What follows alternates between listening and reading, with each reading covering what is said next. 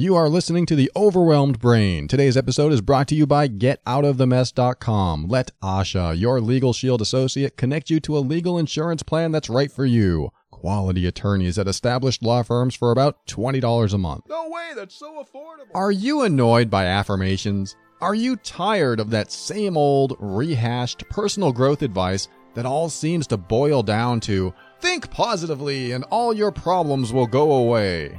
If affirmations feel like lies and positive thinking feels like denial, then I want you to get ready. The Overwhelmed Brain is here to help you create the life you want now.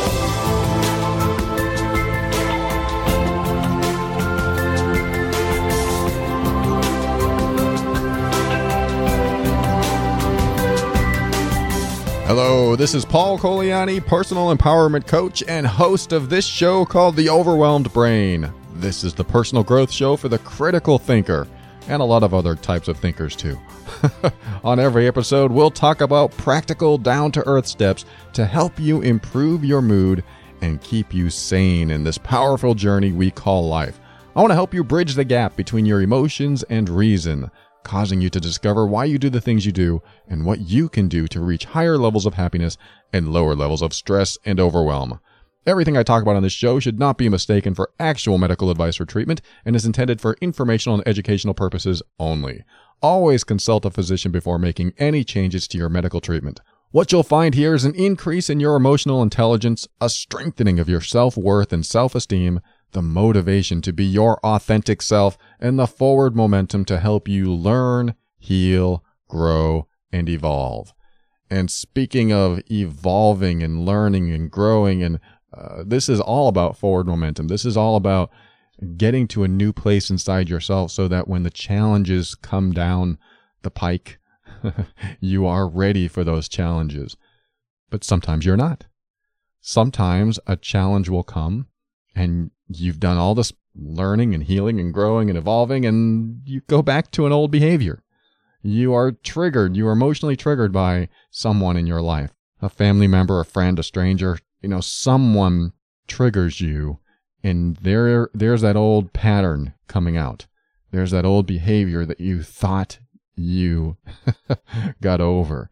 And what do you do? And I had someone write to me and say, thanks for reading my letter on your show. You didn't exactly get my answer, but I got a lot out of it. Thank you so much. And what they were saying is, what happens when you're on this forward momentum, on this positive path of personal growth, and suddenly you react in a way that's old school you? It's like that old behavior comes back, and you think, I did all this learning and growing, and now this old behavior's back? This is a huge step backward, or, 2 steps forward, 10 steps backward. And the letter writer was like, how do I stay positive after that? I've done all this work, and now, boom, a challenge, and I fail. Well, I have some suggestions and maybe what you might want to call advice for that, because this is what happens in life. You practice and practice and practice, and then you fail. I don't like to call it failure. I once heard a personal growth teacher say, there are winners and then there are learners. And that stuck with me. I was like, yeah, that's a good way to look at it. Instead of being a loser, I'll be a learner. I don't want to fail. I want to fix it for next time.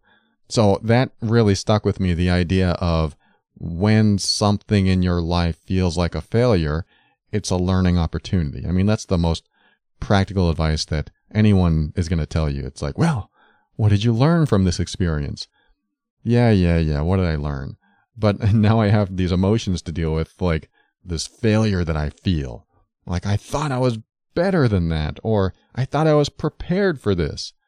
Well, I'll give you some of my insights, and maybe that'll help you if you're on a good path of personal growth and suddenly a challenge comes and you feel like you've failed that challenge. I mean, if you've listened to this show a while, you've heard me talk about some of the challenges I've had with my stepfather, how I've had a chance to either honor myself or submit to him like the child I always was with him, because we deal with things in a certain way when we're younger, and then we learn, hey, I don't want to live my life that way anymore. I'm going to honor my boundaries. Well, I have to learn what my boundaries are, and then I'm going to honor those boundaries. And then we have the opportunity to honor those boundaries. So a challenge comes along, and we choose to behave the old way, like the child that we were without those boundaries. And then we feel like, oh, I haven't gotten anywhere. And it's true. You don't get very far if you never honor your boundaries. And sometimes it feels like I don't want to honor my boundaries because the consequences are worse than just having to deal with this in the way I've always dealt with it. So let me get to the first and foremost item that I want to share is that when you've done any type of personal growth, when you have, and this is a term that I use, I don't know if you like it, but I like it, when you have evolved, mentally evolved, emotionally evolved, when you have gotten to a place where you feel confident that you now know that you're ready to deal with these previous challenges that you really couldn't deal with well before. When you're in that space inside your head, you will be challenged. You will receive the exact challenge that you have prepared for. So that's the first thing to keep in mind, that learning comes with the challenge of applying what you've learned. So don't expect those challenges to be easy. They usually aren't, because they are the things that you haven't done yet. They wouldn't be a challenge if you had already done them and passed them. The challenge are the things that you haven't done yet, and usually the stuff that you don't want to deal with. Dealing with someone that you've never had to stand up to before. I've dealt with my stepfather to defy him in the first time ever, because that's what I believe that I had learned to do before it happened. I believed that I had learned to honor my boundaries before I reconnected with someone that would give me the opportunity to practice that.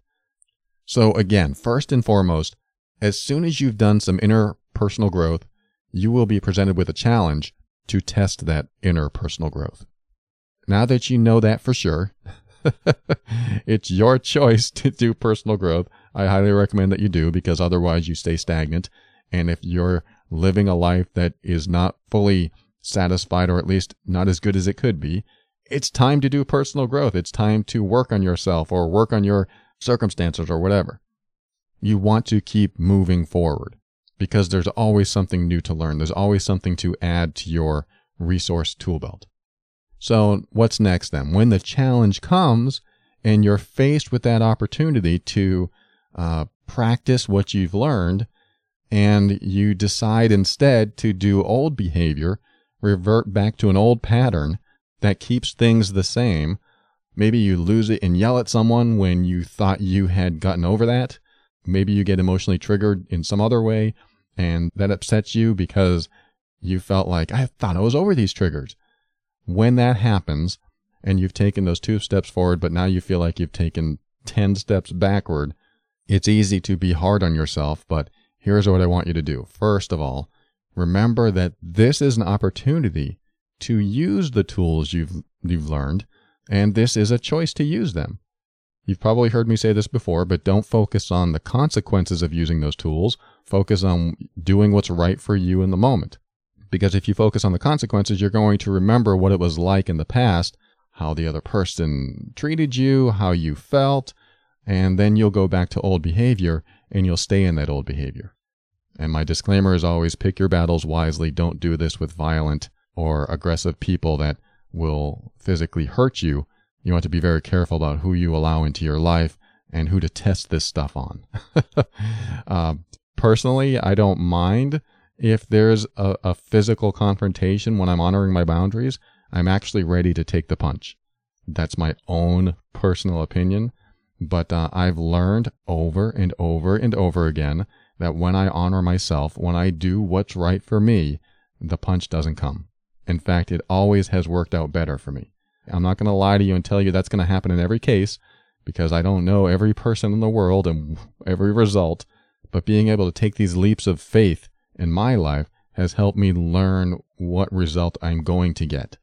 Because that's where we are most of the time, right? We don't know the result, so we're afraid to test what we've learned. in that moment, because what if the result is really bad? Well, I'm here to say that if you've already dealt with bad results and you don't like how things turn out, then you're already there. So you might as well try something different. So now, after the challenge, let's just say that you, quote, failed the challenge. Something comes along and you lose it. You get emotionally triggered, or you behave in a way that was unbecoming of you or not within your idea of evolved. If that happens and you feel down on yourself, here's some things you can ask yourself to kind of question what just happened. One of the things is, if somebody does something that bothers you or triggers you, just ask yourself, why does this still bother me? I mean, you may have an immediate answer, or you may not. But this is just part of the exploration into yourself. Let's use this as a learning experience. Why does this still bother me? Number 2 is, what is still unresolved? There's something inside of me that's still unresolved. I can have all these amazing tools at my disposal, but there's still something unresolved. Why does that person piss me off? Why does that person make me unhappy? What's unresolved in me? Number 3 is, why did I choose to respond that way instead of the way I really wanted? There's no right answers to these. I actually want you to answer these as honestly as possible.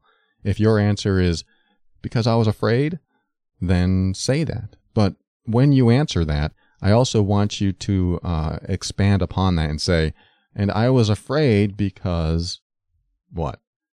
Just write something out or think about that answer, so it's not just because I was afraid. You were afraid of what? Why were you afraid? What did you think was going to happen? All right, number 4 is, would a perfect stranger trigger you in the same way? Or if a perfect stranger did trigger you, would a family member or a good friend trigger you in the same way? And why or why not? I mean, that's a good question to ask, right? Let's just say that your mom got you upset because she said something about you and your family or whatever. Or you need to find Mr. or Ms. Right. Or you need to have kids. I think my mom said that to me once. You need to have kids. If you got triggered by your mom saying something like that, would the same thing said by someone else upset you? Why or why not? Number 5 is, what response would you have liked to have had? This is where you go in and go, you know what? I have this resource inside of me, but I didn't use it.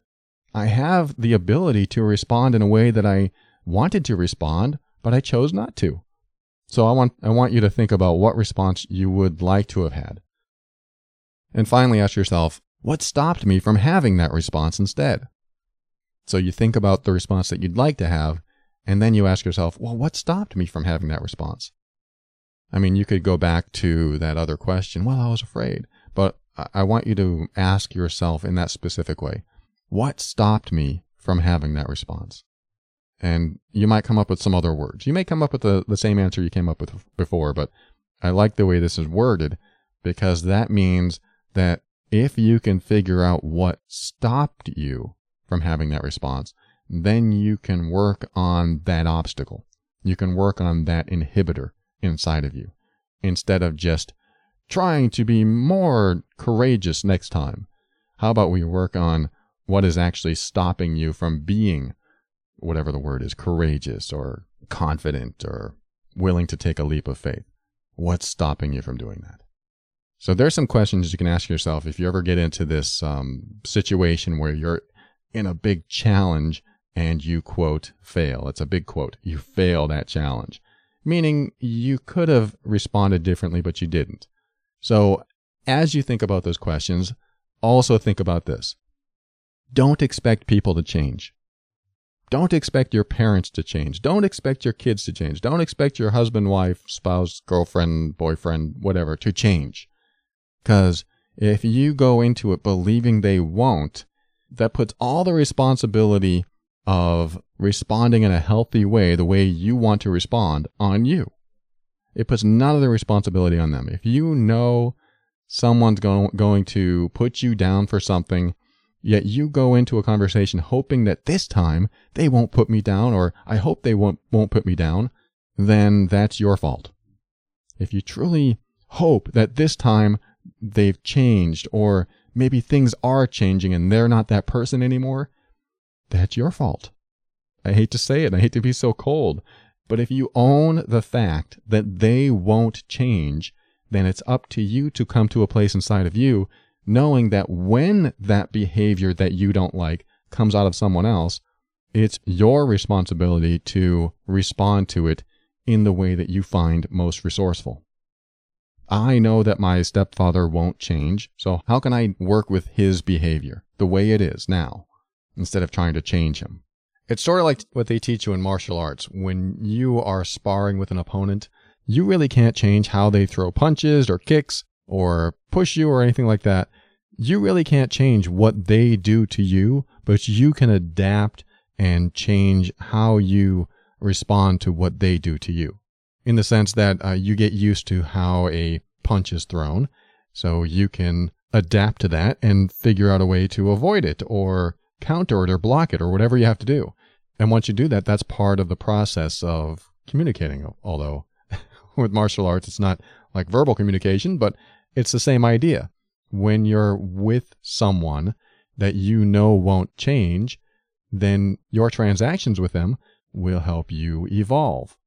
Now, if you choose to stay the same and respond the same way that you always have with them, then you stay where you are. This is something that when you accept it, then you get your power back and you can choose to do something about it. It's just that a lot of people don't want to do something about it because of the whatever fears might kick in. And of course, it works in reverse. If someone gets used to how you respond to events, we'll use the martial arts example again, then they're going to figure out how you throw punches and kicks and learn to counter that easily. So let's talk about conversations. When you're having a conversation with someone that usually triggers you, then they're going to know exactly what triggers you and use that against you. I mean, if they're that kind of person. Because you're not going to change. If you don't change, why should they change? It should be the same way. So I think you get the idea what I mean. The next thing I want you to remember is write down your accomplishments.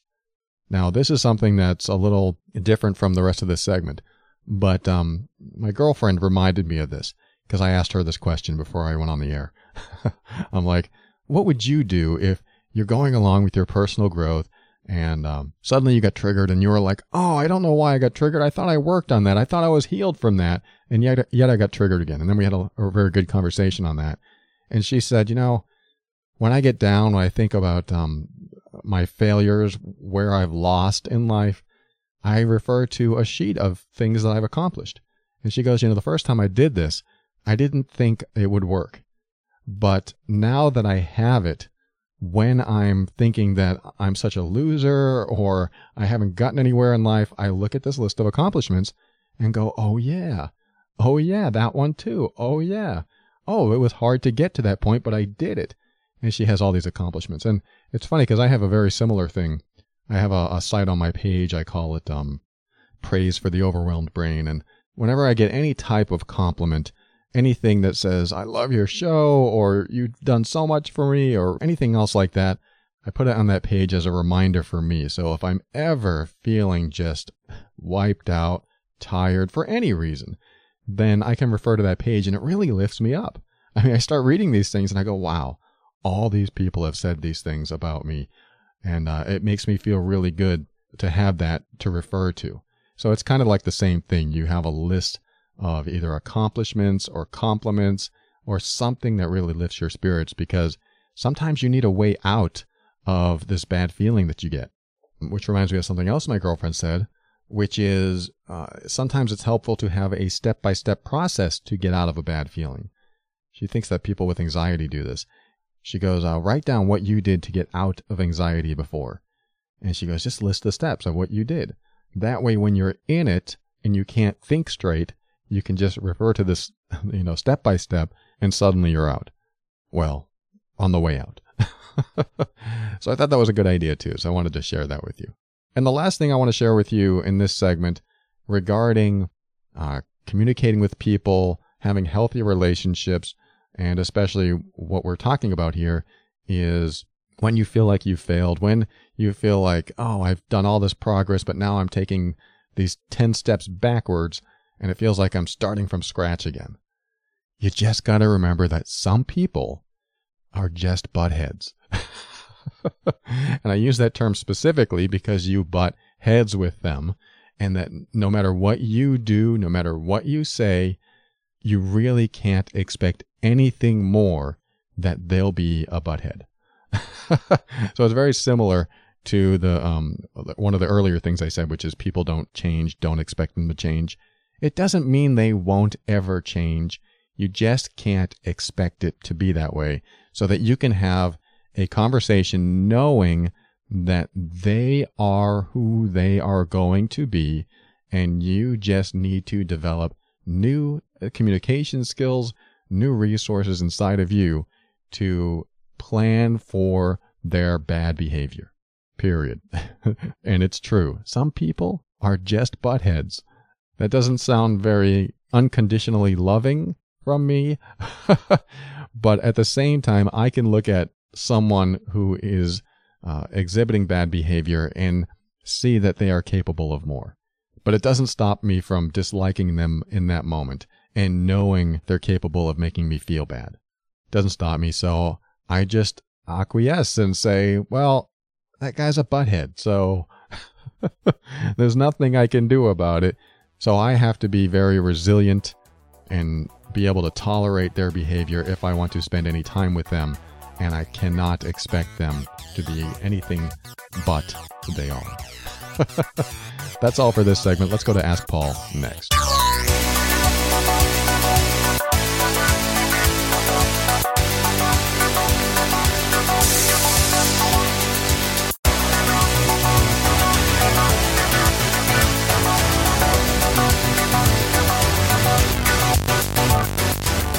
So we're here with Asha with GetOutOfTheMess.com. She is an independent associate for Legal Shield, and she always makes us a little bit more intelligent when it comes to some of the major challenges that come along in life.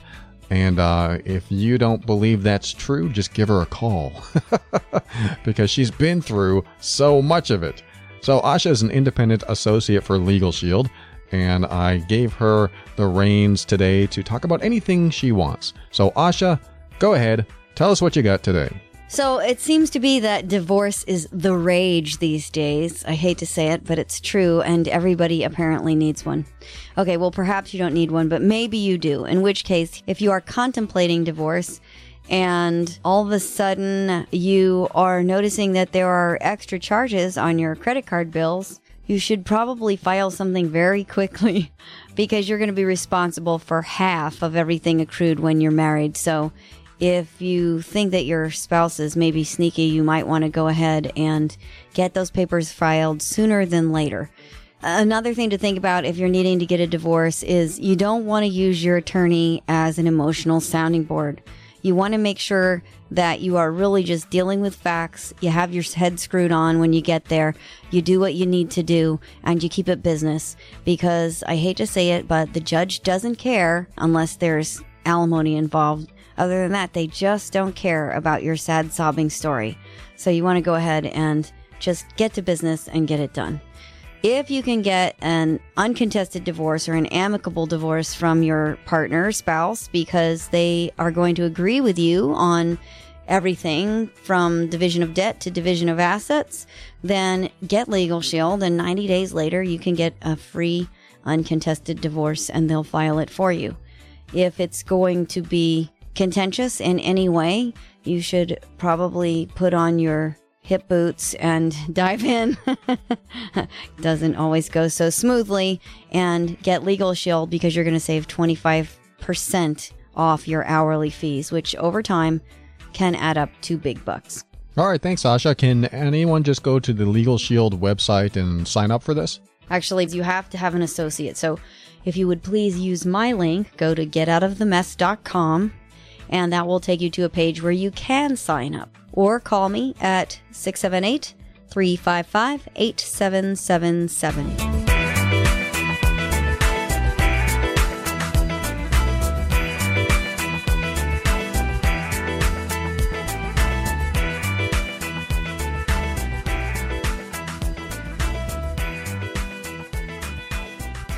All right, welcome back. This is Ask Paul. This is where I read a listener email on the air and do my best to help them through a challenge.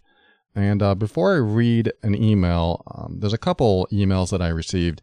One was a reply to a message that I read on the air a few months ago, thanking me for reading it on the air, and you're welcome.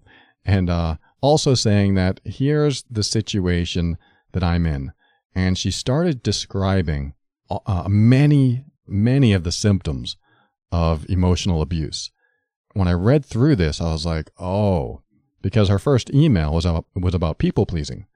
It's all about me, people pleasing. I know I'm responding in a way that I shouldn't respond, that I should honor myself and not just say yes to everyone and everything. And okay, so I addressed it in the direction of people pleasing, not realizing she had other things going on in her life that took advantage of her people pleasing. And, people pleasers often have a big heart, lots of compassion, lots of generosity, very kind and caring, and they're always there for you. I mean, people pleasing is a dysfunction. At the same time, it's like the amplified version of a very good person. So if you're a people pleaser, it's not necessarily that you are just a dysfunctional mess. And I say that with love and caring and kindness, because for many, many years, I was a people pleaser. I was right in that same boat. So when she wrote this, I was like, oh, I can relate to this. Let's talk about it. And then I did a show on it. Well, her return email to me was telling me about her boss and her husband, and how she can say certain things to her boss, but not her husband. And she started describing exactly what her husband did and said and his behavior. And again, it had all the signs of emotional abuse. And emotional abuse is one of those things in a relationship that's really hard to pinpoint, in the sense that often, and I've seen this with many, many clients who have emotionally abusive partners, that often there'll be a relationship where one person is made to feel guilty, responsible, crazy. It's that crazy making.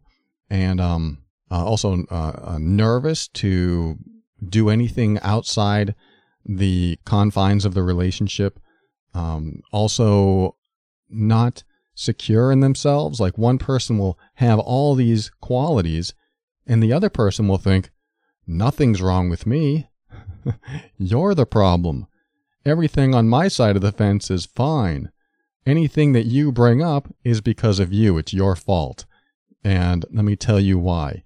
And they'll have reasonable, rational, logical explanations of exactly why it's all your fault and exactly why that you should continue to feel guilty, bad, and responsible for everything that's bad in the relationship. And I'm here to say, if you have a big heart, if you're kind, if you're compassionate, and you always try to do the right thing, but you're made to feel guilty, and you're feeling these other things that I just said, then you're probably being emotionally abused. I'm making a massive assumption here, because I don't know, because there are so many different types of relationships and so many different types of dynamics. But I guarantee you, if you went into a relationship kind, even like a people pleaser, compassionate, and you have all these wonderful qualities about you, and you're always just really, you're even honest and you're trying to do the right thing, if you're in a relationship where you're made to feel guilty and responsible for all the problems and insecure in yourself, and maybe you used to think you were smart, but now you think you're not, or maybe you stop trusting yourself, or maybe you think your partner seems emotionally detached, or here's a big one, your friends and family think your partner is like the best ever, and you are going crazy. You feel like you can't convince anyone that he or she is not what your friends and family see, because you're experiencing the compound effect of the daily subtle manipulation that goes on. And especially if you can't pinpoint exactly why you feel the way you do and exactly what your partner is doing or saying to make you feel that way. Yeah. We can use the old argument. No one can make you feel anything.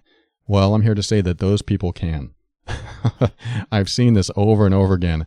They are crafty. They are very adept. They learn to do it at a very young age, probably passed on from their caretakers, from mom and dad, or just a single parent, and they take it with them through their relationships because, and here's another big thing, they don't want to feel pain.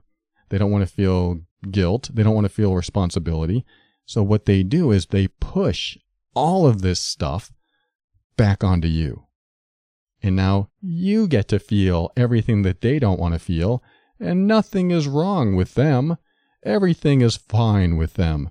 And I'm being very sarcastic. It bugs me that people are out there doing this. And I'm going to make the same admission I made a few episodes ago, that I used to be an emotional manipulator. I didn't know I was. And I have a feeling a lot of people out there don't know they are either. They just think that other people aren't doing what they're supposed to do, and it makes them upset. So what they do is manipulate those people, manipulate the situation, so that other people conform, so that the manipulator is not upset anymore. I mean, that's what I used to do. I used to manipulate situations. I used to judge my wife and find ways to manipulate conversation so that I wouldn't have to feel any pain and so that I could get my needs met. My needs were dysfunctional needs. Or, well, let me put it this way. They weren't necessarily dysfunctional. It's the way I got them met that was dysfunctional. Because I think we all have the basic human needs of wanting love and attention and support and nurturing and all these other things from the people around us, especially the people that we're in an intimate relationship with. But manipulators know how to craft conversation. They know how to set up circumstances so that it always favors them and never their partner. And it's almost always done to make their partner feel wrong. Because if they're wrong, then they'll feel guilty, they'll feel bad, they'll feel sorry for their partner.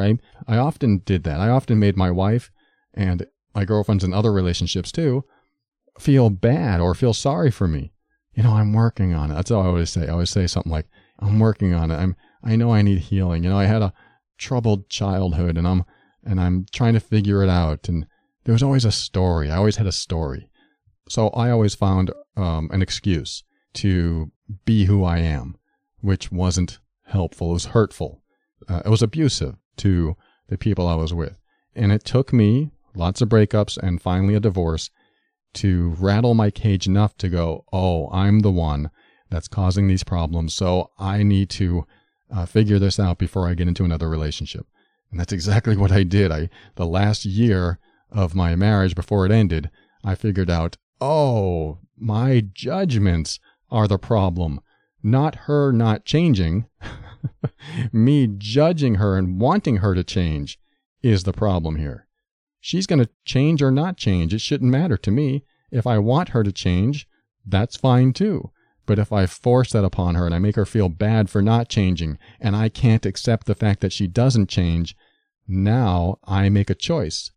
I'm either going to stay and accept it or leave because I reject it, or maybe I'll stay and manipulate so she does change so I can get what I want.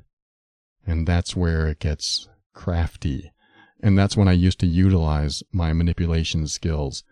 And it took me over a year to really heal from that and really take responsibility, take it in and go, me, I'm the problem. I need to fix me. And by the time I was healed from a lot of it, if not all of it by now, whenever I see this personality trait come out in me, I have the wherewithal enough to step out of it and go, whoa, what did I just do? Whoa, I got to stop that, because if I do that, and I know where that leads to eventual demise of the relationship. I mean, if you're a manipulator listening to this now, first of all, you may not know it. Second of all, if you do know it, if you're resonating with some of the things I've said here, then here's what's going to happen.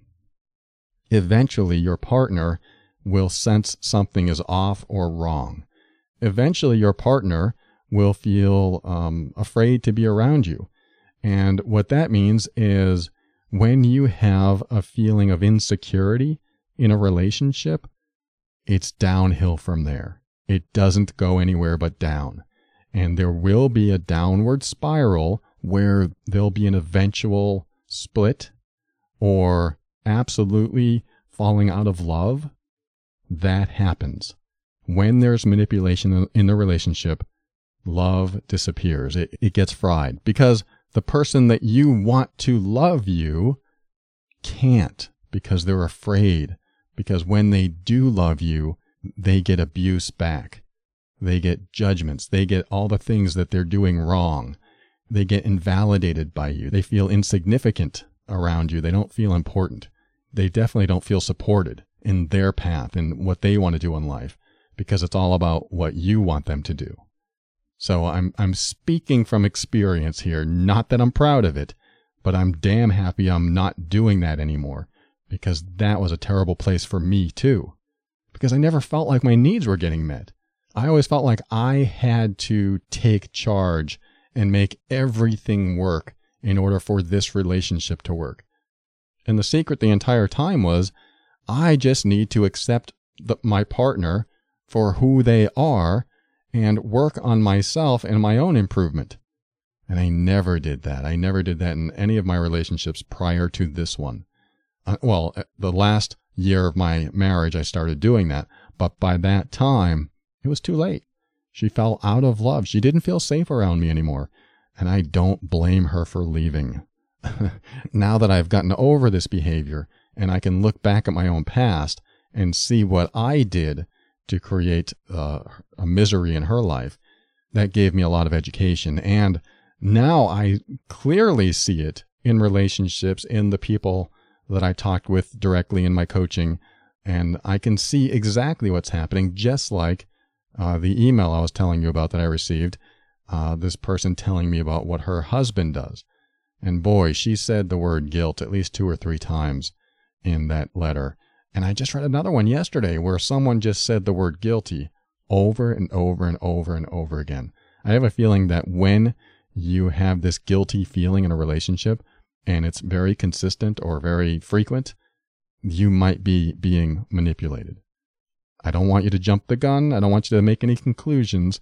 I just want you to understand that if you feel guilty more often than not in your relationship, and that guilt is coming from your partner, you need to look into that and figure out, wait, is there manipulation going on here? So there's lots of videos on YouTube, and there's lots of articles that I've read on emotional manipulation. I highly recommend you do all of that. And also I'm working on a workbook, like a few worksheets that have a checklist of the signs of emotional abuse, and also explain what it is and what you can do about it, and specifically just how emotionally abused you are being if you're in this type of relationship. So I came up with this worksheet that has a classification system, tells you what class you're in, like A, B, C, or D, A being the least, D being the worst, and what to look for, what to expect, and it really pinpoints the symptoms that you're going through, the symptoms in the relationship, and helps you identify what you really can't do when you're in the midst of it. Because 100% of the time, 99% of the time, the people I've talked with that have been in emotionally abusive situations can't pinpoint where the abuse is. They have no idea how it's happening or what specifically their partner is doing. They know something's going on. And then when they ask their friends and family, of course, their friends and family don't see anything. They think their partner is the best thing since sliced bread. So it's hard to rely on them, and you feel so alone in this situation, and especially you feel stuck, like I can't go anywhere. My partner has convinced me that I'm not good enough for anyone else, and he or she is lucky to have me. Ouch. You don't want that kind of situation. If you're in that situation, then consider looking at this in yourself, looking at this in your relationship. And I mentioned the worksheet because I'm taking names and emails for this worksheet if you're interested in it. I haven't determined the final price on it yet, but I've got the input from other experts on emotional abuse in the worksheet, and also some resources that you can use, along with just being able to identify the specific patterns or things that are going on in your life so that you don't feel alone, and so that you have some labels to put on these things that are happening to you. So if you think or know that you're in an emotionally abusive relationship and you want more information on this worksheet I'm building, I want you to go to theoverwhelmedbrain.com/mean. That's MEAN. I'll send you an email, put you on the waiting list, and let you know when it's ready, how much it is, and send it to you as soon as it's available. I mean, I don't think the price is going to be that much. It's going to be like $29, $39. They just have to make sure that all the investment that's going into this, gets returned. I'm not here to make $1 million on you. I actually want this to be in your hands without too much cost or effort. But it's going to tell you a lot, and it's going to help you through the situation that you might be in. So there's more information at theoverwhelmedbrain.com/mean. Go ahead and check it out. And when we come back, I'll finally get to an email and see if I can help them through that challenge. Be right back in a moment.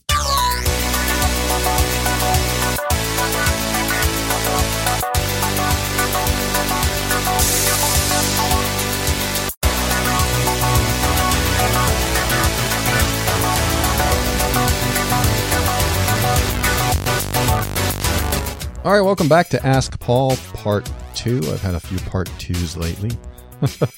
So I'm going to read a message here from someone I'm going to call, I don't know, Gerald, Jerry. It's not Gerald or Jerry. I'm just making something up. Jerry says, hello, someone at a mental health forum suggested me sending you an email. I don't know if this is the right place, but it's the last resource I got. So I've been having some problems lately.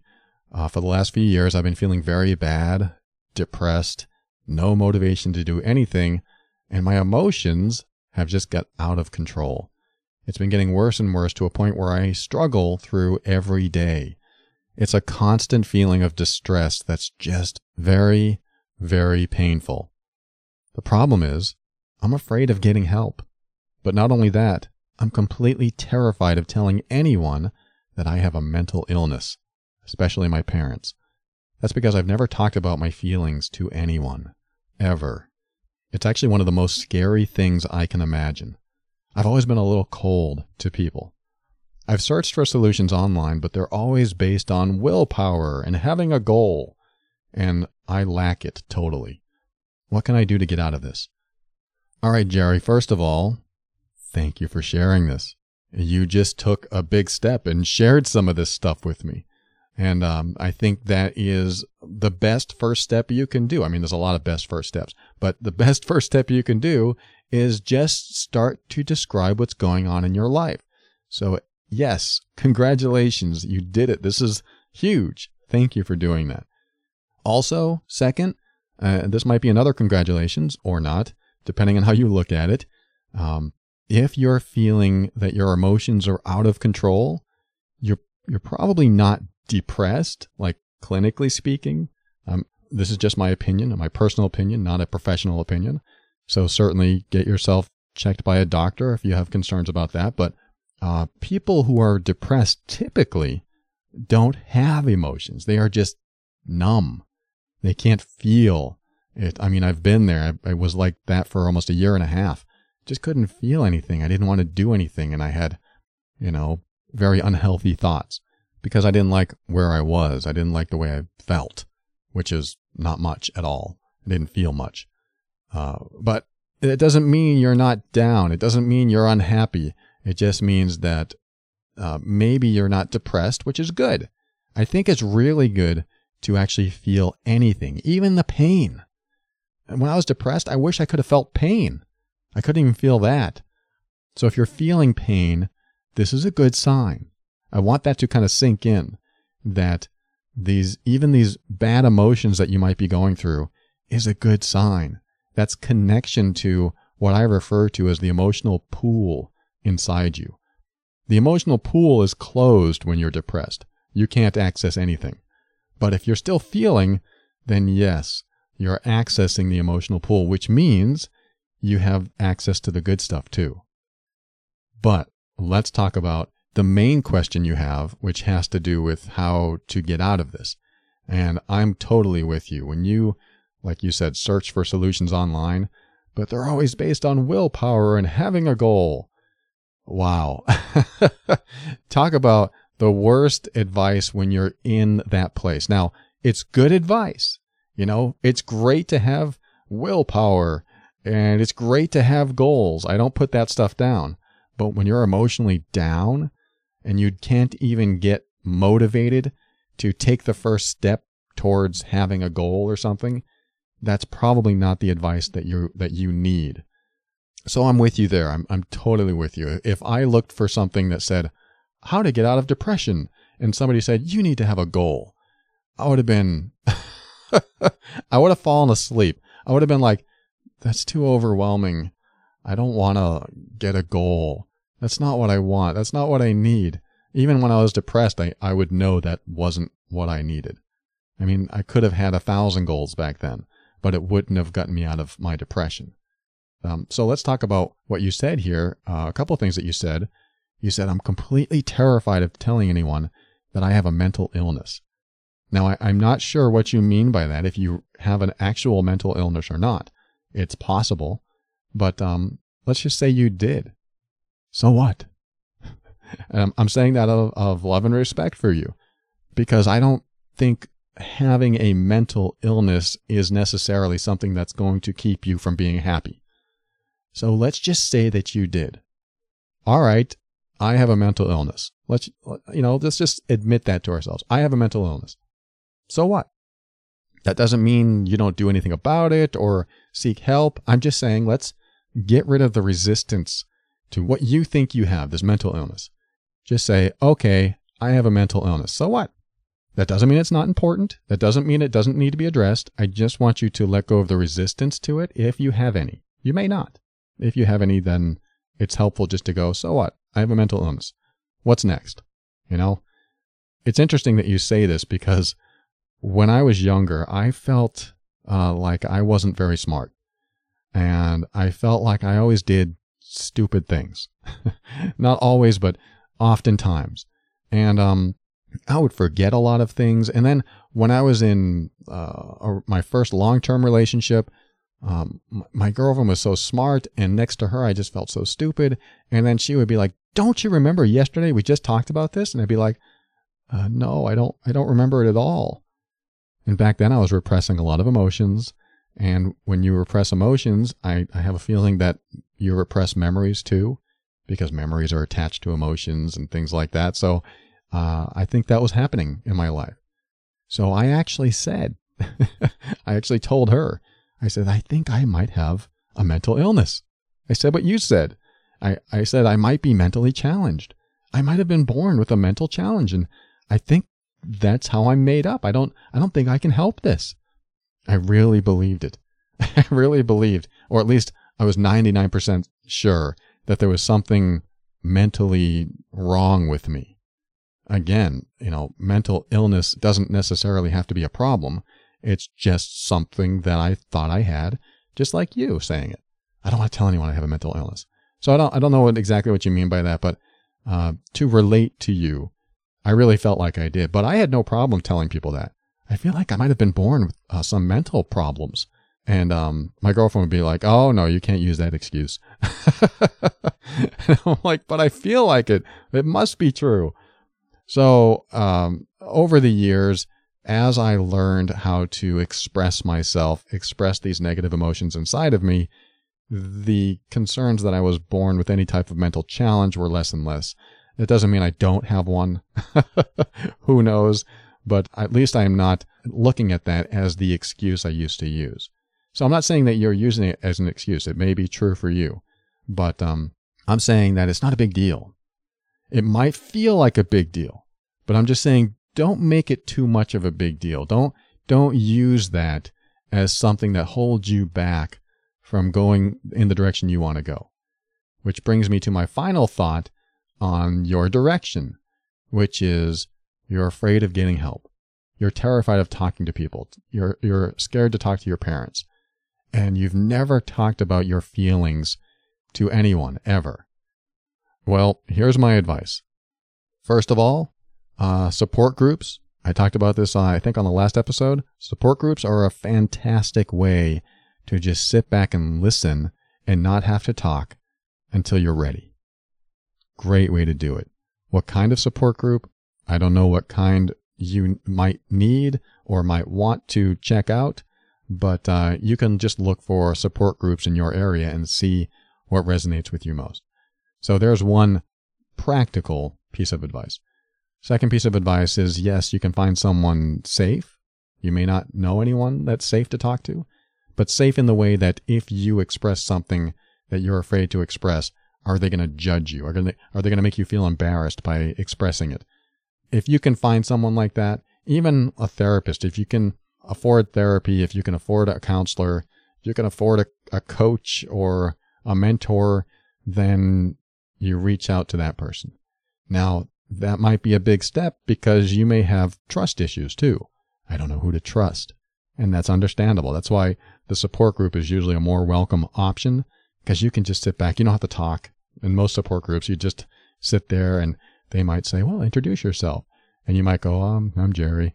And they might say, oh, you want to share, Jerry? And you might go, no, not really. And they'll go, okay. And they'll just move on. It's typical of support groups that you can just sit there and at least feel like other people can relate to you and you don't have to talk with them. But eventually you can get comfortable enough to talk with them if you want. So that's also another idea. Now, my third and probably most practical, easiest to implement idea for you is to simply write me back and express everything on your mind. You know what? You took the first step and you expressed this stuff. Just write me back and tell me everything that you're embarrassed by, ashamed by, feel guilty about, feel worried, feel humiliated about. Anything on your mind that you don't want to share, just share it. Because you took the first step with me and I've opened the door and said, you know what? Just share it. And I'm not here to tell you that I'm going to reply and tell you everything's going to be okay. I just want you to get it off your chest. I'm not going to tell you what to do. Well, I'm sort of telling you what to do right now, but I just want you to get to that second step. That second step is walking through the door. You've opened it by writing to me, by telling me what's on your mind, telling me your concerns, telling me your fears. Why not walk through the door and say, all this stuff about my life, all this stuff. And I've heard almost everything, so don't be afraid to share anything you want to share. And I'm not going to come on the air and tell everyone your secrets. I keep things very generic. No one knows who you are now. The name Jerry is nowhere close near your real name. I just want you to express it, because that once you get past that first step, first of all, writing it down or typing it into a computer slows your brain processes down as you write, as you type, to the point where you're thinking about it in a set of sequential steps. Well, I feel this way because, whatever that because is, because when I was 8, my uncle did this to me. I've heard a lot, so don't be afraid to just let it out. And when I was 12, I broke into a car. And when I was 16, I punched a girl in the face or something. Whatever it is for you. And you just let this stuff out. It's just getting it off your chest.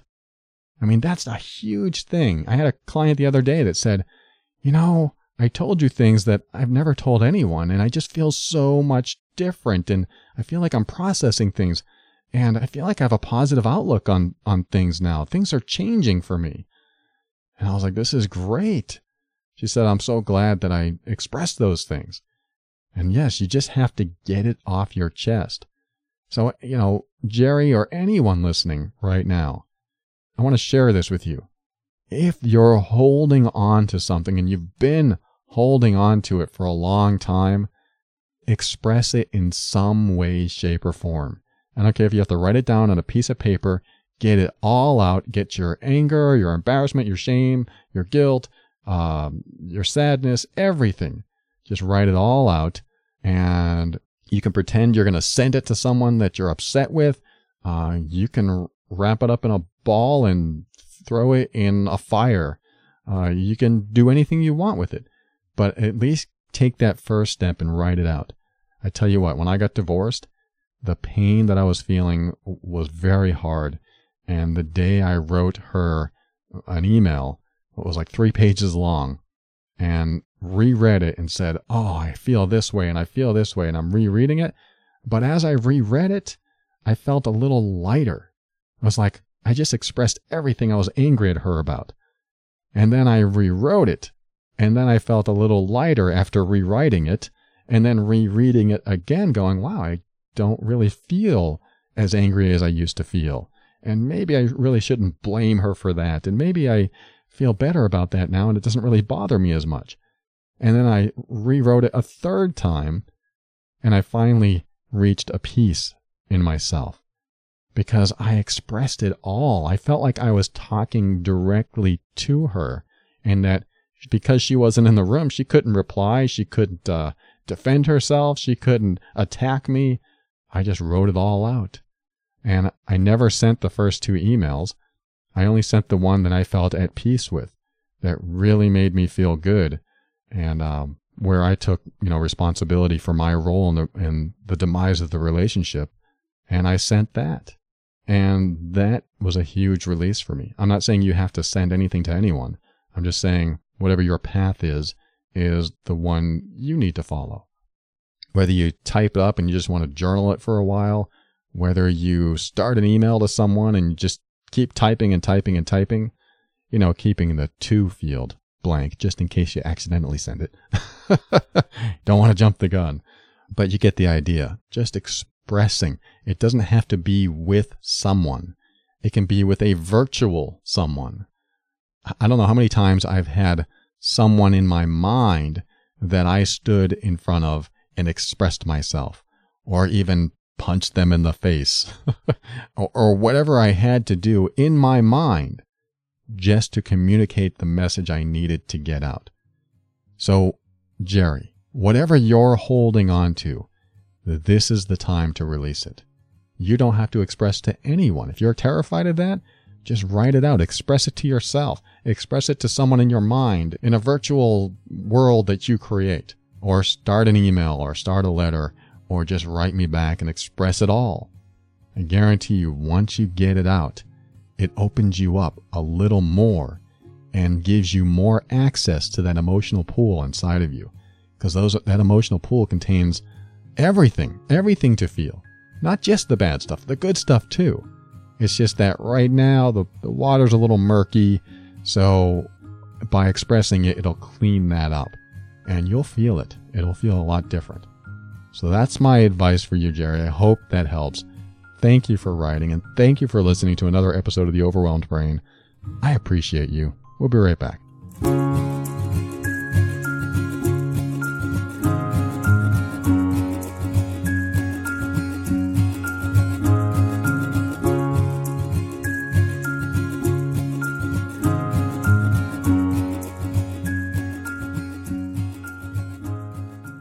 Thank you for listening to another episode of The Overwhelmed Brain. I want to thank getoutofthemess.com. They're our sponsor for this episode. Asha is great. Give her a call at 678-355-8777, and she'll let you know if this service is right for you. It's in the US and Canada only. I'm sorry, Greenland. But this is a great service. I highly recommend it. I use it myself. And it's a lot less expensive having an attorney for $250 an hour at your beck and call. And it's a great service that you can use for many, many things. I mean, more than I can even list in a single episode. So check it out. Go to getoutofthemess.com. And I want to thank you if you've purchased the book, theoverwhelmedbrain.com, Personal Growth for Critical Thinkers. If you like this show and you want to get from a place of maybe feeling lack of control, lack of power, to a place of full self-empowerment, get the A to Z of self-empowerment at Barnes & Noble, Amazon, or go to theoverwhelmedbrain.com and just click on the book on the right, and you can get your physical copy that you can take with you when you go on vacation, go on an airplane, or go to the bathroom because that's the only break you get.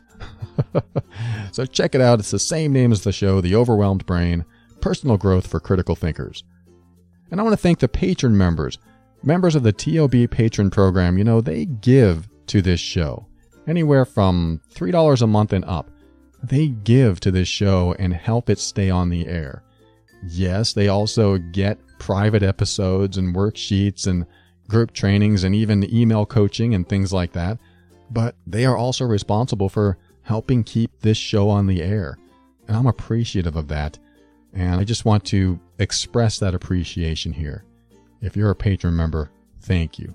And if you want to support the show and also get all those goodies that I was talking about, go to patron.theoverwhelmedbrain.com. It only starts at $3 a month where you can get the private episodes, and the price goes up from there depending on what else you want. But if you find value in the show and you want a way to give back, that's a great way to do it. And also, you can use the Amazon link at theoverwhelmedbrain.com, which every time you shop using that link, Amazon sends us a few pennies on the dollar, so we can keep the show running then that way too. So anyway, let me thank the last person, which is Kevin McLeod of Incompetech.com, who graciously provides some of the music transitions in The Overwhelmed Brain. So to end the show, I'm going to talk about something a little personal. It's not juicy, but it's a little personal, and it has to do with, for 15 years, I had a sciatic nerve issue. I talk about it in the chronic pain episodes that I've done. I think even last week I talked about it. But, there was a lot of sadness during that time. I mean, as the pain got worse and worse, and eventually I felt like I couldn't even go up and down the stairs without stopping and just pushing into that nerve, trying to deaden it a little bit, which never worked. I just pushed into my butt bone back there and tried to make the nerve just not hurt as much. I had so many emotions surrounding it. It just made me feel awful, and I had such sadness surrounding that. I don't know what it was. I think I was just sad that, my life is debilitating and I can't do anything. And then I had an operation. I had back surgery back in, 2012 or 2013, I think. And from that point on, I was 98% pain-free. And I tell you what, the feeling of going from 15 years of pain to being pain-free was, I just tear up thinking about it now. It's just such a difference. It's like being let out of an emotional prison. And it changed me. It really made me appreciate and be so grateful for the functioning of my body. And I know there are people listening now that have a hard time being grateful. They have a hard time thinking about that their body is doing the right thing. And I receive emails that say, I have 20 things that are going on in my body, and I'm still working hard to stay positive and do the things I need to do for me, and keep a good quality of life. And I think that's so important, is just to keep focusing on what you can do and what's important in your life and moving in that direction. You may not be able to do the things that you used to do. I mean, I had to give up inline skating, something I did for 10 years because my sciatic nerve pain got so bad. And just to be able to get a new pair of skates, just like a month ago, I just got a new pair of skates to start skating again. It just fills my heart, and I'm so grateful to be able to use my body in those ways. So what I'm saying is that think about all the things you can do, not the things you can't. Think about the things you can do, and imagine what it would be like if you couldn't do it anymore.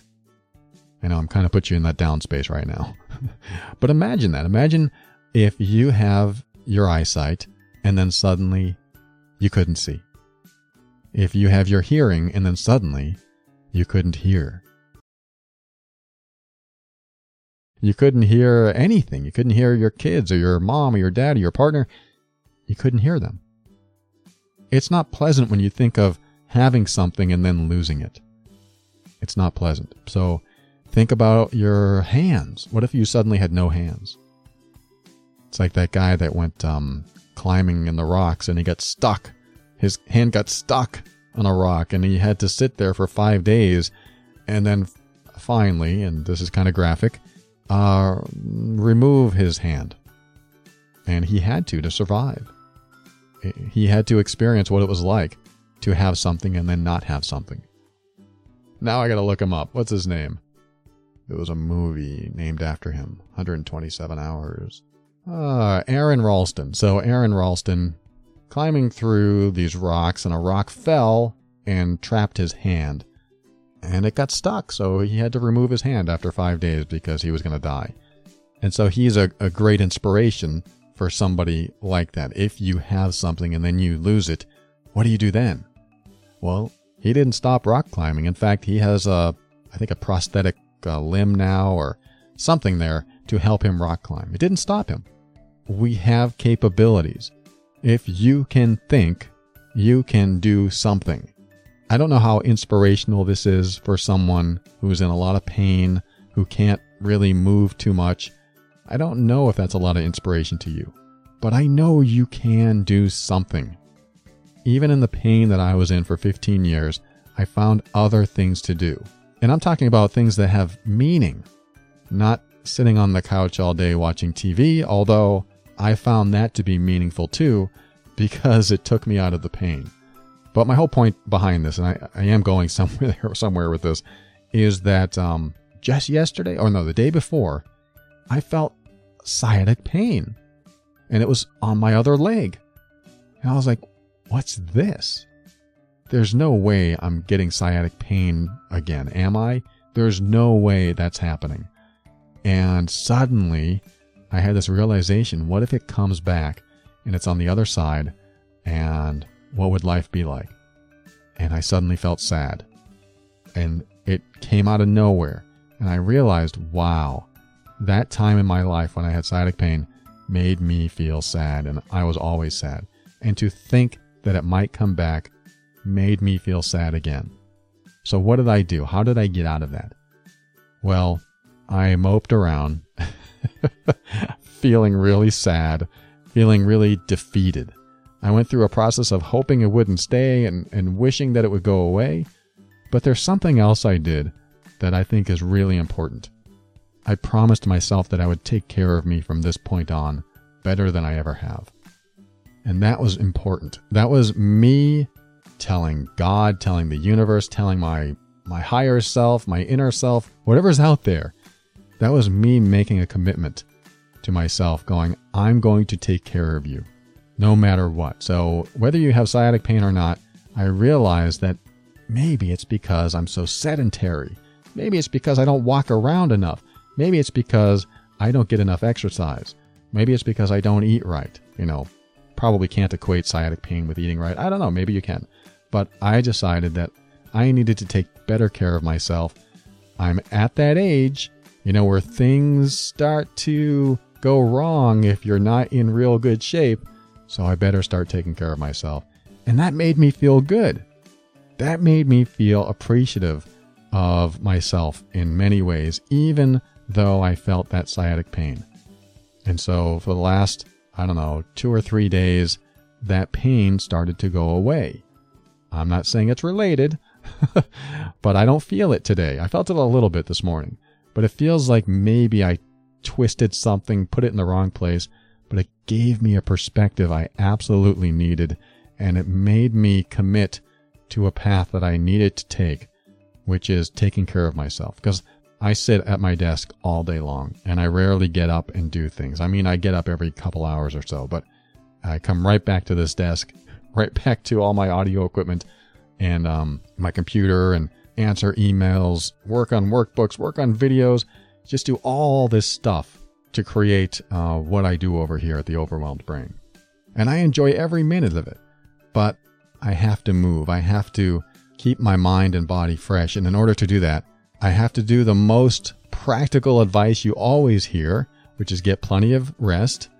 Don't overindulge in bad foods or foods that are bad for you, and exercise. And there's other things too, but those 3 things are the first things that came to mind. And so for the last few days, I decided to, I'm not sure how far this is going to go, but give up sugar.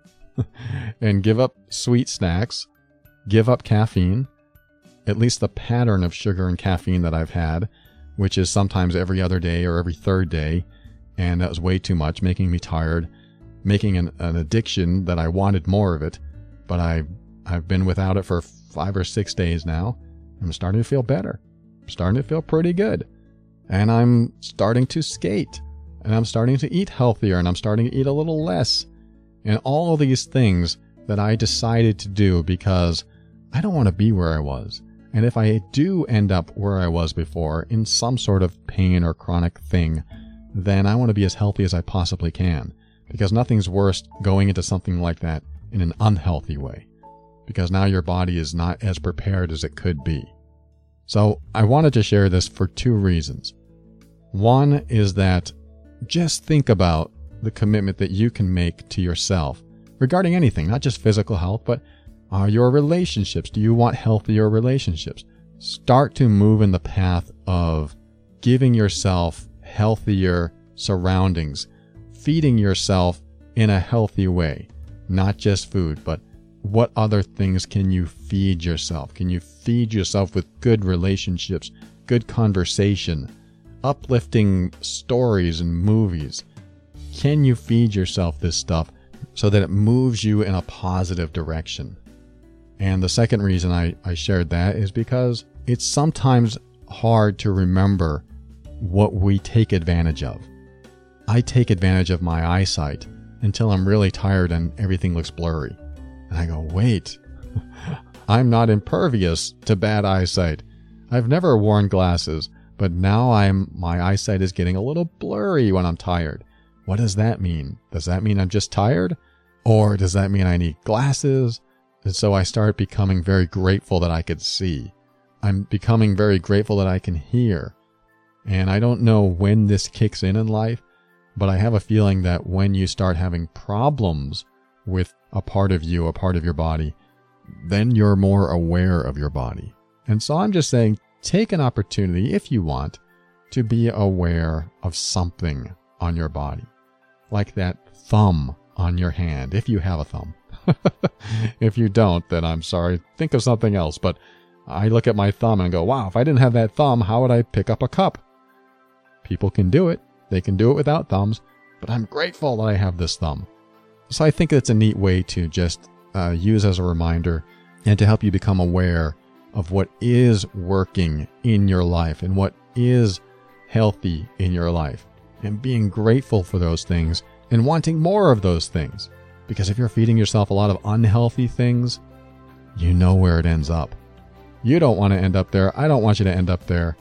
I want you to open your mind and step into your power and be firm in your decisions and actions so that you can create the life you want. Always take steps to grow and evolve. You are powerful beyond measure. And above all, and this is something I absolutely know to be true about you, you are amazing.